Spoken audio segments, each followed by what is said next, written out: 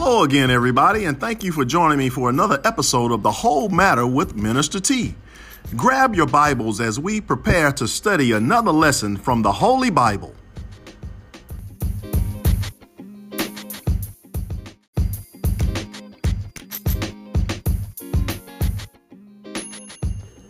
Do you have situations and circumstances in your life that cause you to be afraid? How do you handle those times in your life? What do you do?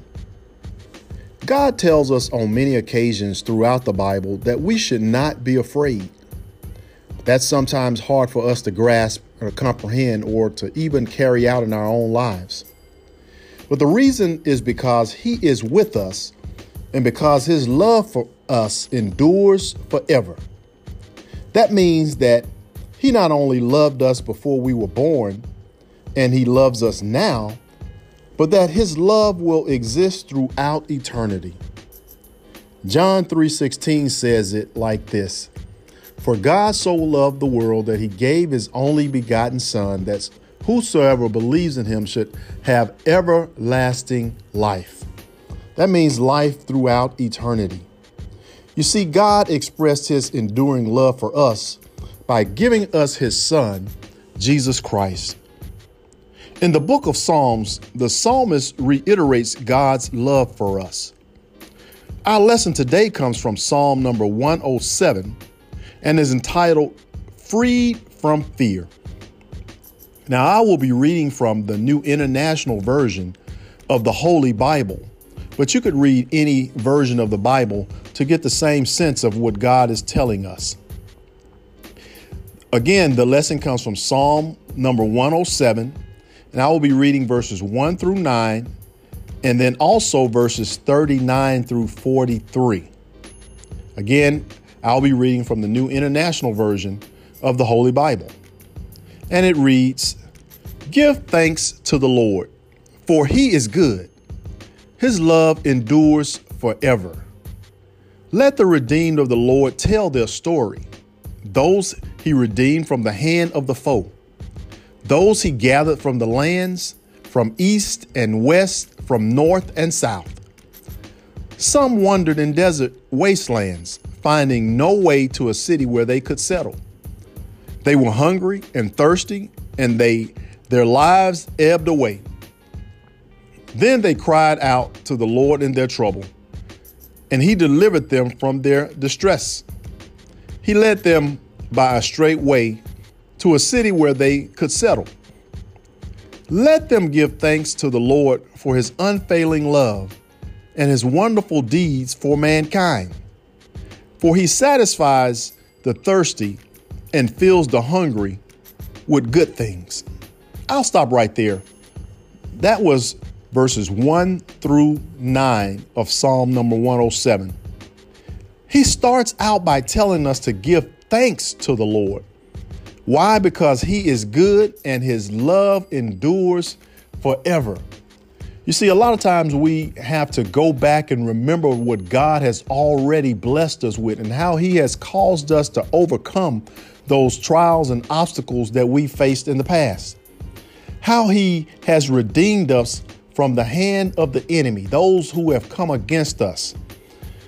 Yes, we in this life will have tribulations. We'll have attacks, whether they be physical or whether they are spiritual. The enemy wants to destroy us, but God has delivered us from the hand of the enemy. He has redeemed us and gathered us back to Himself. He has brought us from every direction of the corners of this earth, north, south, east, and west. When we were in desert wastelands, whether that be physically or metaphorically, when we were in those times of distress, in those places where we didn't know what to do, we didn't have a way of understanding how to get out of the situation we were in, God delivered us. When we were hungry or thirsty, and when we were on the edge of death, God delivered us. When we cried out to Him in our distress and in our trouble, God delivered us. So you see, God loves us and He wants to lead us the way that we should go. We should give thanks to him when we recognize how powerful and unfailing his love for us actually is. Because he satisfies us, the psalmist says, the thirsty, and he fills us, the hungry, with good things. Now we will read verses 39 through 43. And it reads, "Then their numbers decreased, and they were humbled by oppression, calamity, and sorrow. He who pours contempt on nobles made them wander in a trackless waste. But he lifted the needy out of their affliction and increased their families like flocks. The upright see and rejoice, but all the wicked shut their mouths.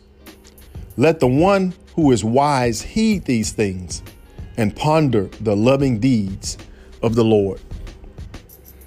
In these verses, the psalmist tells us the danger in believing that our power and position or our wealth is able to deliver us or sustain us. He says that God is able to humble those in power and prestige who have forgotten God and who have lifted themselves up, and that God is able to lift up the poor and the powerless to great heights and to increase their families like flocks. He ends this psalm by saying or telling us to be wise and to heed the things that we've just learned and to ponder or consider the loving deeds of the Lord. You see, the way that we overcome fear is by love.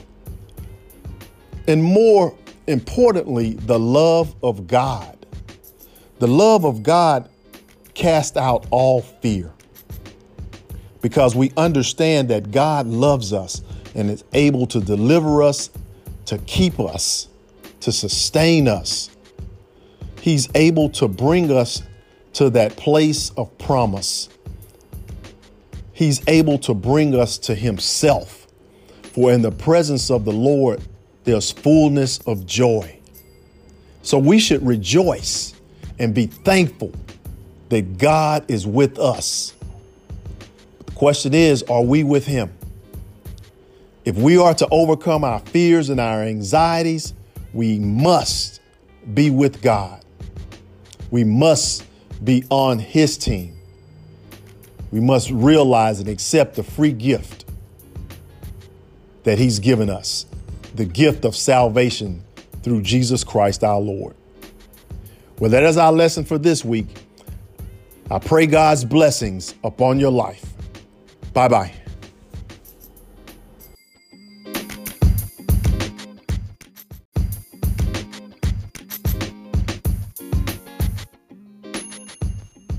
Thanks again for joining us for another episode of The Whole Matter with Minister T.